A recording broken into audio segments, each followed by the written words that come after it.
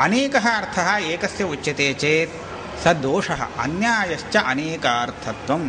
यदा शब्दस्य शक्तिकल्पना करणीया तदा एकस्मिन्नेव अर्थे शक्तिकल्पनं न्याय्यम् इति सः मीमांसकन्यायः वर्तते।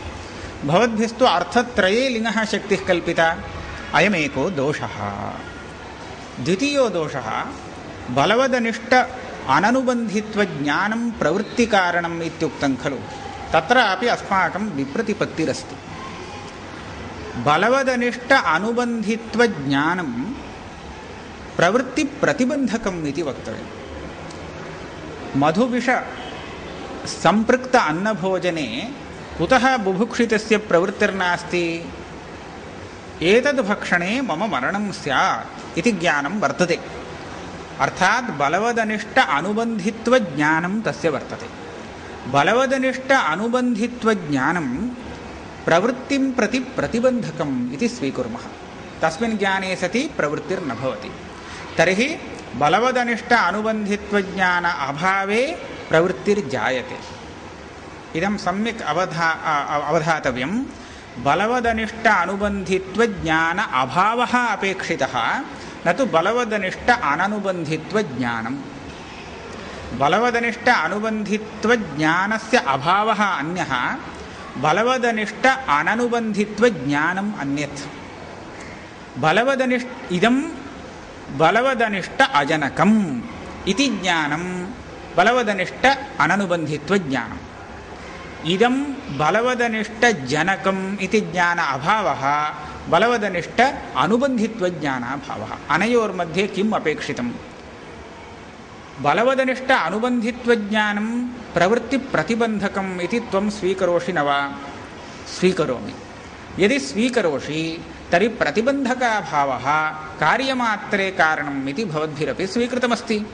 तर्हि बलवदनिष्ठ अनुबन्धित्वज्ञानाभावः प्रवृत्तिं प्रति कारणम्। अयम् अभावः न ज्ञातव्यः। स्वरूपतः वर्तते चेत् पर्याप्तं, तस्य ज्ञानं नापेक्षितं। तस्मात् बलवदनिष्ठ अनुबन्धित्वज्ञानाभावः लिङ्गर्थ इति न वक्तव्यम्। अननुबन्धित्वमपि लिङ्गर्थो न, अनुबन्धित्वज्ञान अभावोऽपि लिङ्गर्थः न। स्वरूपसन्नेव प्रवृत्तिं प्रति कारणीभवति इति कृत्वा बलवदनिष्ठ अननुबन्धित्वं लिङ्गर्थः इति वक्तुं न शक्यते। एकम्। अपरोऽपि दोषः, अनिष्टे यद् बलवत्वमुक्तं तत् किं रूपम् इति चिन्तनीयम्। तत्र बलवत्वं नाम बलवद्वेषविषयत्वम् इति वक्तव्यम्। बलवद्वेषविषयत्वम्, अनिष्टे बलवदनिष्टत्वं नाम। तर्हि द्वेषे बलवत्वं नाम किं? बलवद्वेष इति द्वेषस्य विशेषणं दत्तं। द्वेषे बलवत्वं किं रूपम् इत्युक्ते औत्कट्यरूपजातिविशेषः इति वक्तव्यम्। इदम् अस्माभिः अवगन्तव्यं। कदाचित् अधर्म इति जानतोपि अधर्मे प्रवृत्तिर्जायते, जायते खलु। सः